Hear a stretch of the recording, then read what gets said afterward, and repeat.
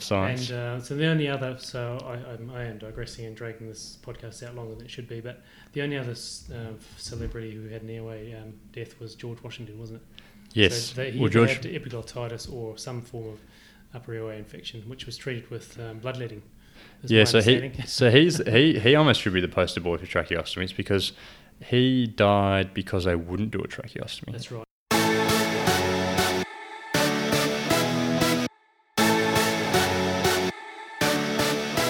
Welcome to episode 33 of the Obs and Gynae Quick Care Podcast.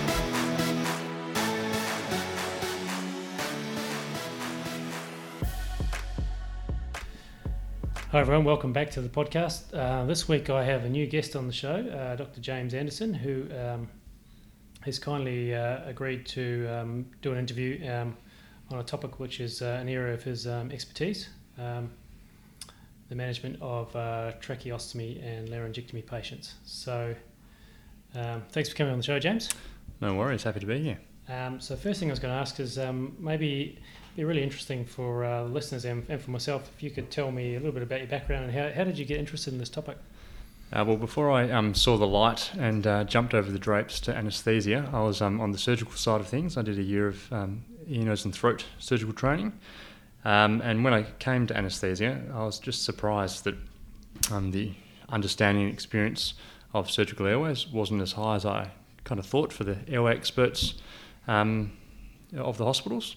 Yep. And so I've been involved in a few projects, mainly at Fiona Stanley, since then to try and improve that. And you've also helped author a article for the Blue Book, the famous Blue Book that comes from our college, is that right? Yeah, so this year we wrote an article for the Blue Book looking at management of a patient with a tracheostomy and crisis management of a patient with tracheostomy, and also explaining a little bit about what we've learnt in the sort of simulations that we've run with multidisciplinary teams responding to a trachea crisis. All right, so that's so I think we'll get into a little bit of that as well. But so some people who are listening to this might be going, well, what's this got to do with O&G? Well, the truth is that whichever hospital you work in, you do occasionally come across patients like this who have tracheostomies, and because it is relatively unfamiliar for those of us who aren't ENT surgeons, I think it's really useful for us to learn this stuff, James, so that when we do have to look after someone with these airways, we know what to do. Just sort of in the elective situation, if they're coming for non-ENT surgery, which can happen, or if there is some sort of crisis, usually they do call for someone like an anaesthetist, who is usually the closest person around with some sort of airway experience, and so it's good for us to get up to speed, and I'm really looking forward to getting a bit more knowledge in this area. I must admit, I don't feel like I know as much as I should. I had a couple of bad experiences when I was a trainee many years ago, working in ICU in both Queensland and back in New Zealand. We had one tracheostomy and a patient who had a traumatic brain injury that came out in the middle of the night in Queensland, and he didn't do very well. And then we had a tracheostomy, which actually was a sort of modified airway, which someone had put together in the because the patient was so obese, they didn't use a standard trachea, and the modification came apart and it disappeared into her neck.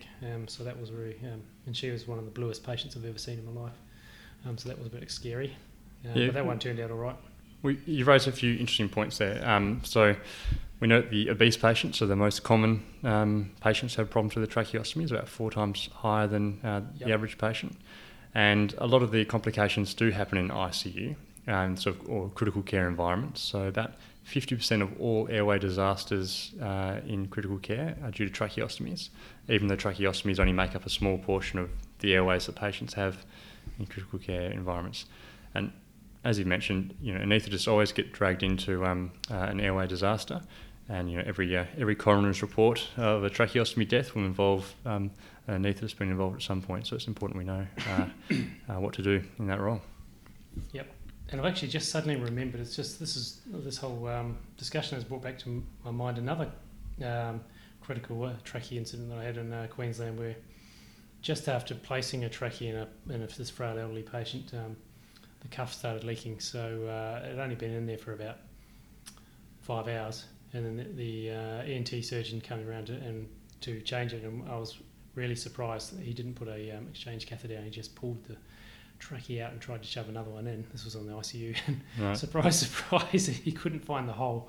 And she went blue and we had to tube her from above. So yeah, that was pretty scary as well. So I only just remember that while we were talking. So yeah, they're pretty scary. I get very nervous around them.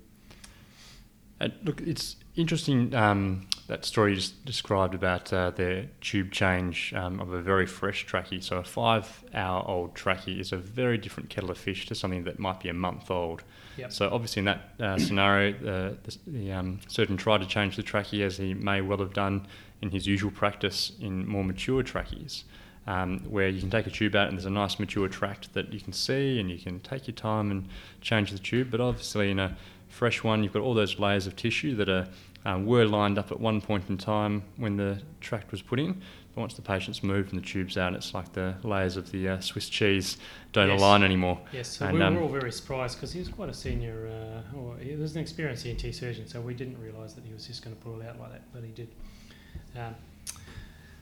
So anyway, so I thought what the most useful way we could sort of frame this discussion, James, if it's okay, is maybe we can talk about the perioperative management of, say, for example, we have a patient who has a long-term tracheostomy for some reason. They've had some pathology and this has been managed with a long-term tracheostomy, and they get referred to us for some major gynae surgery. And so I know in the past we have occasionally had in our hospital had patients referred for gynae surgery with tracheas in, and this has caused a bit of angst amongst the staff because there's no sort of on-site ENT service at our hospital. So maybe we should go through the sort of the perioperative management of someone like that. Yeah, sure. So I guess the big picture things to think about first of all is whether what system the hospital has in place for ensuring that tracheostomy patients can be cared for safely. Yep. And one of the things we'll keep coming back to in this talk is some of the resources available from the National Tracheostomy Safety Project in the UK, which sort of informs a system of care for safety equipment to have by the bedside, safety algorithms to have at the bed head, and training for staff. And that's something we've certainly tried to implement at my hospital, and I know a number of other hospitals around WA and also Australia. Yep. So having that kind of system in place means that the patient can be cared for well if there is some kind of unexpected disaster. But more specifically with the care intraoperatively or perioperatively, the kind of information you want to know is why does the patient have a tracheostomy? Like what was the indication for it? And that then sort of feeds on, follows on to let you understand what the patient's airway is like. So do they have a patent upper airway? So if there was a problem with the tracheostomy, could you intubate the patient from above? Would you be able to pass a tube transorally through the glottis and secure an airway?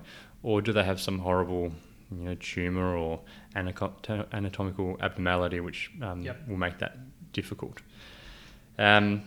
And then knowing when the tracheostomy was inserted is important, as we mentioned earlier. So once a tube has been in for more than 10 days, it tends to be a more mature tract that will sort of hold itself together for the time taken to exchange a tube. So in the case of a dislodged tracheostomy or a change of a tube, there's a bit more of a safety margin there.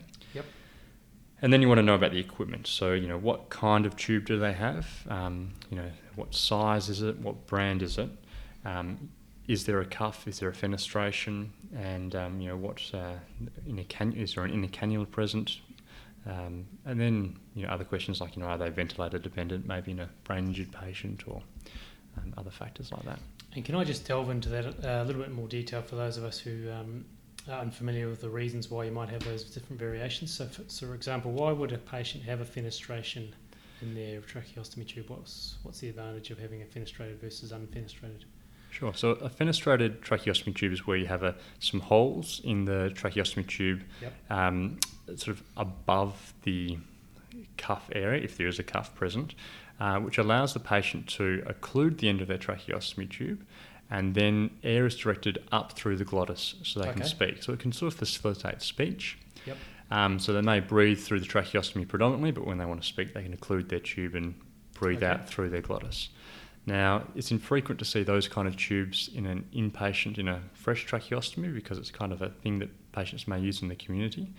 And you can see how that having a fenestration can complicate the idea of the tracheostomy a little bit, where there can be granulation tissue grow into there. You have a situation where you then don't have a solid tube that you can create a seal with, even with a cuff.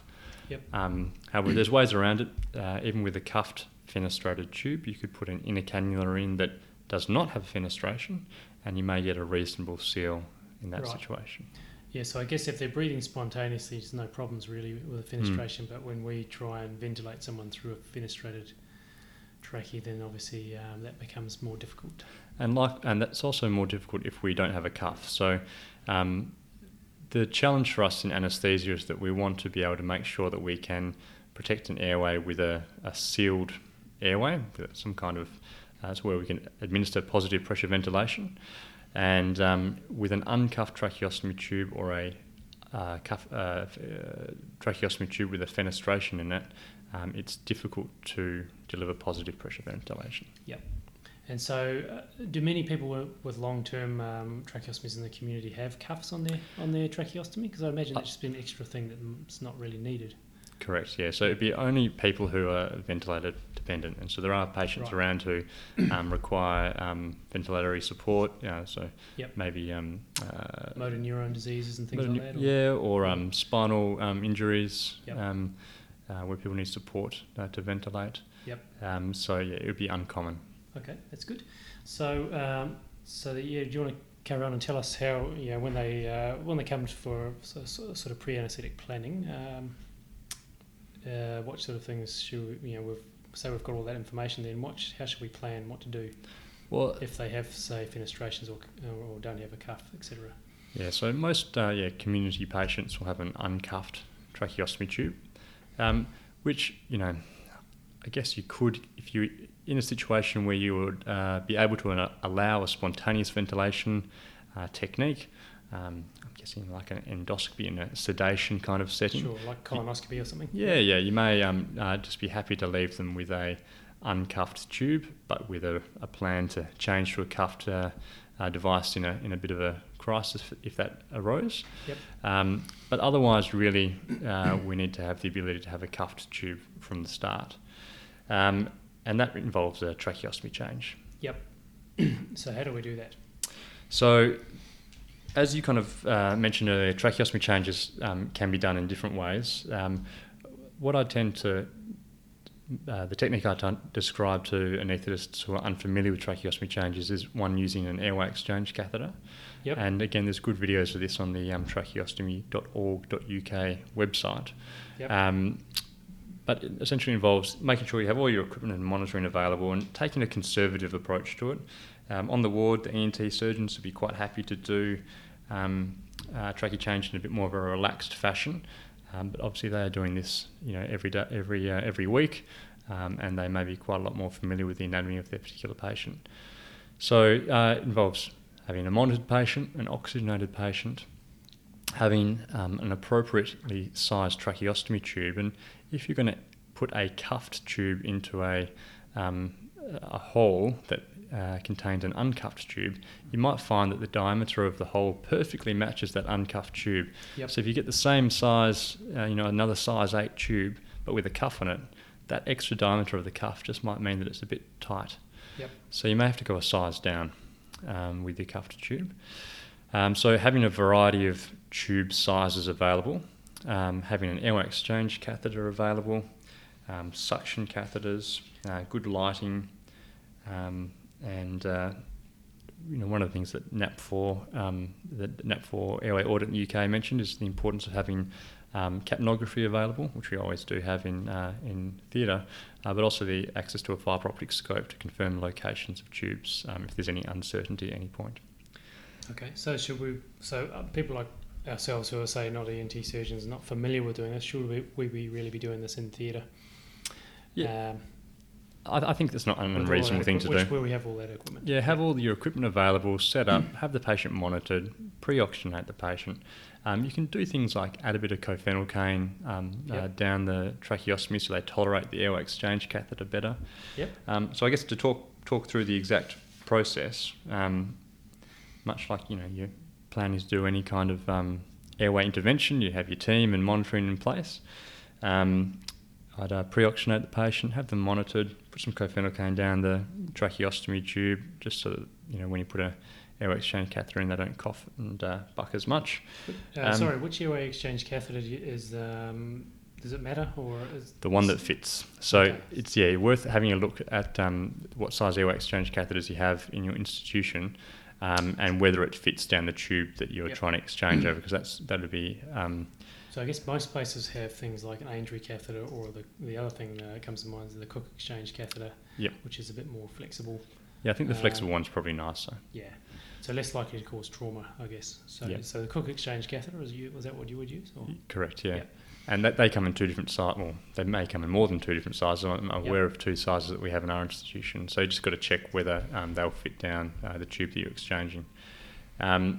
If there's an intercannula, take that out before you put the airway exchange catheter down, because that will improve the diameter of the tracheostomy tube. You may want to suction the tracheostomy tube to clear any secretions that are present. Then you can pass your airway exchange catheter just beyond the length of the tracheostomy tube. Yep. And there's no point tickling the patient's carina unnecessarily. And then you remove the existing tracheostomy tube over the airway exchange catheter and railroad your new tube over. Now, it's important to think about the curvature of the tracheostomy tubes, because it is a bit of a curved track. It is a bit more curved, isn't it? And you don't want to just push it posteriorly. You've got to have this curved action, and this is where having really good lighting and good positioning of an extended neck is important, so you can actually see down the whole of the stoma and get an idea for where the tube needs to go.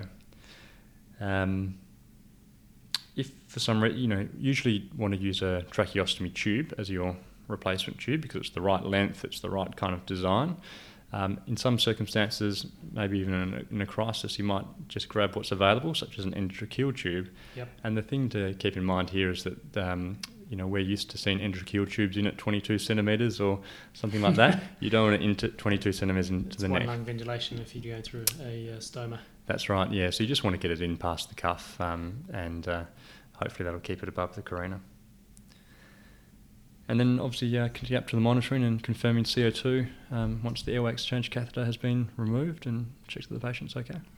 And then, so say for example, let's just stick with our hypothetical case with having someone who's having a laparotomy for a gynae-oncology cancer or something. So we've done that. We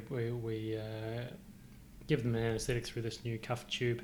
What should we be doing at the end? We're waking them up, putting them in recovery. Yeah, well, actually, there's another option we haven't explored, of course. If the patient has a patent upper airway, the other option you could have, of course, is to intubate them from above. Sure. Remove the tracheostomy tube and intubate them from above. But of course, whatever the indication was for their tracheostomy, they probably will need it again post-operatively. So someone's going to have to put it back in at some point. And tracheostomy stomas close over really quickly. So it's not advisable to leave nothing in the stoma for an extended period of time. So then presumably if you did for some reason put an oral endotracheal tube in, you would still need something that sits in the stoma to keep it open? Yeah, you can get stoma buttons and things like that. It sounds like it'd be more sensible to, especially a long case, that could take a while. It'd be more sensible to exchange the tracheostomy tube, especially because, as you say, when we're then moving to the recovery phase, if we put a cuffed tracheostomy tube in, the easy thing to do at the end of the case is just to wake the patient up and take the cuff down. And then you can leave that cuffed tube in until the patient's well and truly recovered, and you're happy that everything is good, and you can change the tube electively in a non-urgent fashion, so like an ENT, hours later or days later. Days later even, yeah. Okay, so it sounds good. So once you have a cuffed tracheostomy tube, and there's no real hurry for you to take that out, and you can use, certainly leave that in for extended period of time. Sounds good. But you should deflate the cuff. Yep. That's great. So I think the other thing we're going to talk about now was I was keen to get your to run through if you get called to a crisis and how to manage that. Do you want? Is that the next thing on the list? Yeah, that's a reasonable thing to do. So we know that tracheostomy crises are way overrepresented in the airway disasters, and I think it's like 1 in 10 of all airway litigation cases are related to tracheostomy or laryngectomy, despite them making up such a small portion of the airway disasters. And I said 50% of all the ICU airway crises are trachea-related. So it's important to be prepared for them and have a high index of suspicion. So that's about having all those systems that I mentioned at the start in place to ensure the safety of tracheostomy patients. The first step when you see a patient with a tracheostomy who's having problems is sort of obviously doing your standard look, listen, feel, see if the patient's breathing. And there's a great algorithm, again, on the tracheostomy.org.uk website, which we have at the bedhead of all of our tracheostomy patients, which will walk you through the steps to do. And whilst the algorithm does look a little busy, it's a series of quite simple and straightforward steps. So obviously, if the patient is breathing, then you apply oxygen to the neck and the mouth, because if the tracheostomy tube's been dislodged a little bit, then they might actually be breathing through their mouth and nose. So you want to provide oxygen via both routes while you're working out what's going on. Okay, that's good advice. Yep. And then around this time as well, you want to use a capnography if you have it available, or otherwise a sort of a Mapleson C circuit to get an idea of whether there's air being moved in and out of the tracheostomy. And that can give you more information, because we have to remember that tracheostomy patients also have anaphylaxis, bronchospasm, all these other problems that can make a person look like they're having trouble with their breathing.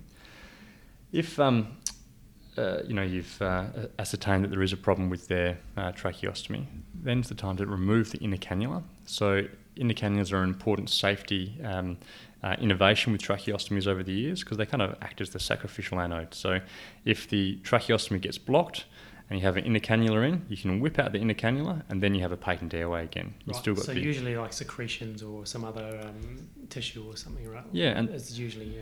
and those secretions can become rock hard as well over time. If somebody has a build-up of secretions over time, it kind of dries out like concrete, and it can be very difficult to clean without putting a new inner cannula in if the patient hasn't been having adequate trachea care. So, inner cannula out first is the first easy step to do. And also, if they have any valves on the front of the tracheostomy tube or humidification devices, those are also things to remove at this point. All of these things, very easy to do. Anyone can do it, and they're obviously reversible interventions. The next step is to get a suction catheter, and the suction catheter, you're not using it just to suck out the airway, you're also using it as a sound. So you're trying to pass the suction catheter beyond what you think the length of the tracheostomy tube is. So if you can pass the suction catheter beyond the length of the tracheostomy tube, then the tracheostomy tube must be inside another tube, which you hope is the trachea and not the esophagus. Sure. So if you are able to pass the suction catheter, then you can be reassured that the tracheostomy tube is in the trachea, and you can start sort of reassessing the patient to see if there's some other problem going on that you haven't... and presumably you should be seeing CO2 on the capnography if this is... Absolutely. If you're able to easily pass the suction catheter. Yeah. So you may have seen a funny CO2 trace and be worried that there was some problem with the tracheostomy, and by passing the suction catheter, you've confirmed. This is also the point where having a fibre optic scope is very handy as well. You can have a look down, confirm that you can see a carina, and you can then reassure yourself that it's not a tracheostomy problem, it's another... bronchospasm, asthma, or some other issue. Something else that you need to deal with, yeah. Now, if you can't pass the suction catheter, what you've demonstrated is that the tracheostomy tube is no longer in a tube, or it's partially dislodged at least. So the next step is to deflate the cuff. Now, if the cuff is present, the idea here is that the cuff might be if the tube's half in, half out, the cuff might be partially obstructing the upper airway. So deflating the cuff might restore an upper airway for the patient. So deflate that and see if it helps. Now, the algorithm then quickly moves to if the patient's not getting better after those, small interventions, you've pretty much demonstrated that the tracheostomy tube is not in the trachea, and it's not providing an airway, and therefore it's an impediment to providing an airway and should be removed. And when we run these simulations with junior medical staff, nursing staff, and very senior critical care doctors, people get very nervous at this point. But the algorithm's been thought through reasonably well, and you've demonstrated that the tracheostomy tube at this point isn't providing an airway. and therefore should be removed. And we don't want patients dying with a tracheostomy in that's obstructing their airway. Right, that makes sense. So that's the point of removing the tracheostomy, but also becomes obviously then the challenge then to re-secure an airway. Yep. The emphasis on the algorithm is to use techniques that you're familiar with. So, bag masking orally initially with somebody, putting a gloved hand over the tracheal stoma to enable that to work. Using an LMA if they need intubation, intubating it orally, because these are techniques that we're practiced at and we do, frequently. Whereas accessing the airway from the front of the neck is a less practiced skill. So that's kind of on the algorithm listed as like a secondary technique.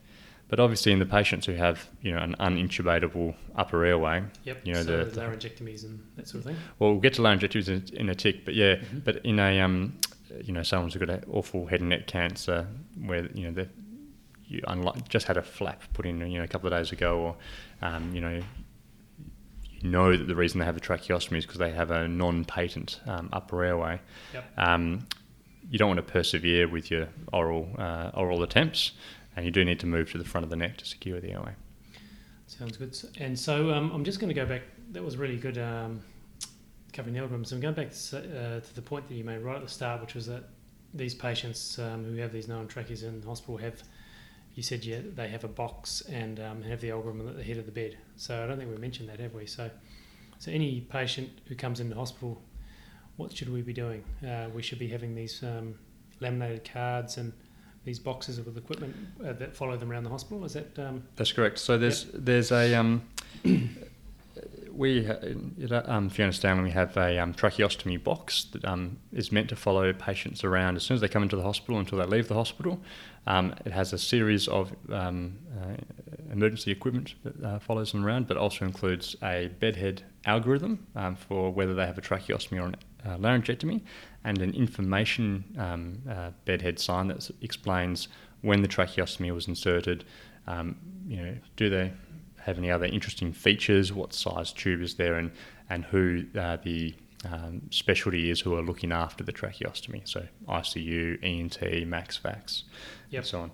And the tracheostomy box includes a spare tracheostomy tube of the same size and a size smaller, because as I mentioned before, sometimes trying to get the same size tube back in can be a bit tight, and so a smaller tube might be what's required.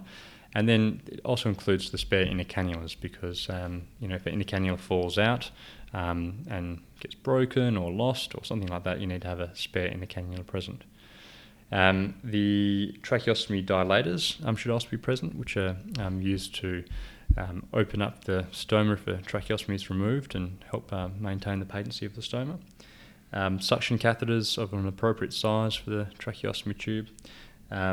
A suction device should be present as part of the kit, so whether it's wall suction or portable suction, and they're the key items that you need to have available. And on that same point, so people with long-term tracheostomies in the community, do they carry around like an information card or even anything with them? Presumably they wander around all throughout the community. And so it sounds like we're taking, obviously it's a high-risk situation being in hospital, but you imagine someone collapsing on the train or in the cinema or something like that. Well, laryngectomy patients, probably worth a mention here now. So the laryngectomy is a situation where the larynx is removed and the trachea is sewn to the front of the neck, so there's no connection between the trachea and the mouth or nose anymore. And those kind of patients, unfortunately, have keep coming up in coronial incidents where they have a cardiac arrest and people do CPR, excellent CPR, and they bag mask the face, but of course all they're doing is ventilating the stomach. And if only they had known to ventilate the front of the neck. So those patients, I would hope, have a medical alert bracelet on them. But I'm not sure there's a great system in the community. Yep. But we know that in hospital we're putting patients at increased risk, especially in our specialty, because we're sedating them and making them confused and putting them in situations where they're more likely to have some misadventure with their airway. That's great. So I think we've covered everything. We're not going to be able to sort of this isn't going to be most comprehensive course, but it's really covered all the important issues. Where should people go to learn more? Perhaps some of these things are best learned by visual, either going to a course or actually watching a video where you can see the equipment being described and used. So what are the best references? So we'd be happy to have people come to our course at Fiona Stanley Hospital. Yep. We run a tracheostomy crisis management day with doctors, nurses, allied health staff, involving simulations and lectures and hands-on bits and pieces. So people are welcome to come to that. We have got most of our resources from the National Tracheostomy Safety Project in the UK, and that's tracheostomy.org.uk. Yep, I'll put a link to that on the show notes of this episode. They've got some great videos. They've got their own YouTube channel as well. And then we've also written an article for the Ansgar Blue Book, as you mentioned, sort of giving a bit of an approach to tracheostomies in theatres. And so how do listeners in Western Australia here who are keen to come to your course, who should they contact? They can contact me, okay. and I'll put them in the right direction. I'll put your email address on the show notes. Any final comments, James? That was very good. So no, the only other thing that I did write down was so Stephen Hawking used to be the pin-up boy for the tracheostomy.org.uk, didn't he? And unfortunately, he's passed away just recently. Is anyone lined up to be the replacement pin-up boy for the? I'm not sure. No, Roger. I think you have to go trawling the wards with the state rehab service and see if you can find someone. So in all seriousness, though, he did a really good job for that organisation, didn't he? Because he's so famous, and having someone like him on board, it helped them get some traction. Is that true? Yeah, look, I'm not sure if how much he was involved in that UK side of things. So the UK project came out of after the NAP4 audit, okay. And that was sort of demonstrated all the complications that were occurring at a much higher rate than people had expected. And so I think that got spurred on from that. There's always pop culture, we follow misadventures of people in popular culture, and that can influence awareness of different topics for sure. But yeah, I don't know how much input he had. I think he had more, other contributions to the world of science. And so the only other, I am digressing and dragging this podcast out longer than it should be, but the only other celebrity who had an airway death was George Washington, wasn't it? Yes. So he had epiglottitis or some form of upper airway infection, which was treated with bloodletting. Yeah, so he almost should be the poster boy for tracheostomies, because he died because they wouldn't do a tracheostomy. That's right. Yeah. Well, they tried to exsanguinate him with multiple bloodletting. Well, back in George's day, it was something like a 75% chance of mortality with a tracheostomy. So his physician, there was one physician who was advocating for a trache, and the other remaining members of the presidential physician team said, no way, you can't do that, it's going to kill him. But perhaps if he had a tracheostomy done without misadventure, he may have survived a little longer. And then 5 or 6 days of meropenem and the box and the laminated card above his bed, he might have made it. Yeah, exactly right. Yeah. All right, James, really interesting. Thanks for sharing your expertise, and you're doing a really good job. And I'm going to try and sign up for one of your courses. I couldn't come last year, but I am super keen to come. Fantastic. Look forward to seeing you there. Thanks for listening, everyone. Please go to the iTunes menu and subscribe to the show if you like it. Write a review. This will also help us get seen by our listeners on the iTunes menu. If you're also interested, please go to our website at www.obsandgynaecritcare.org, where there'll be lots of show notes and links to interesting videos related to the topic that you've just listened to. See you again next time.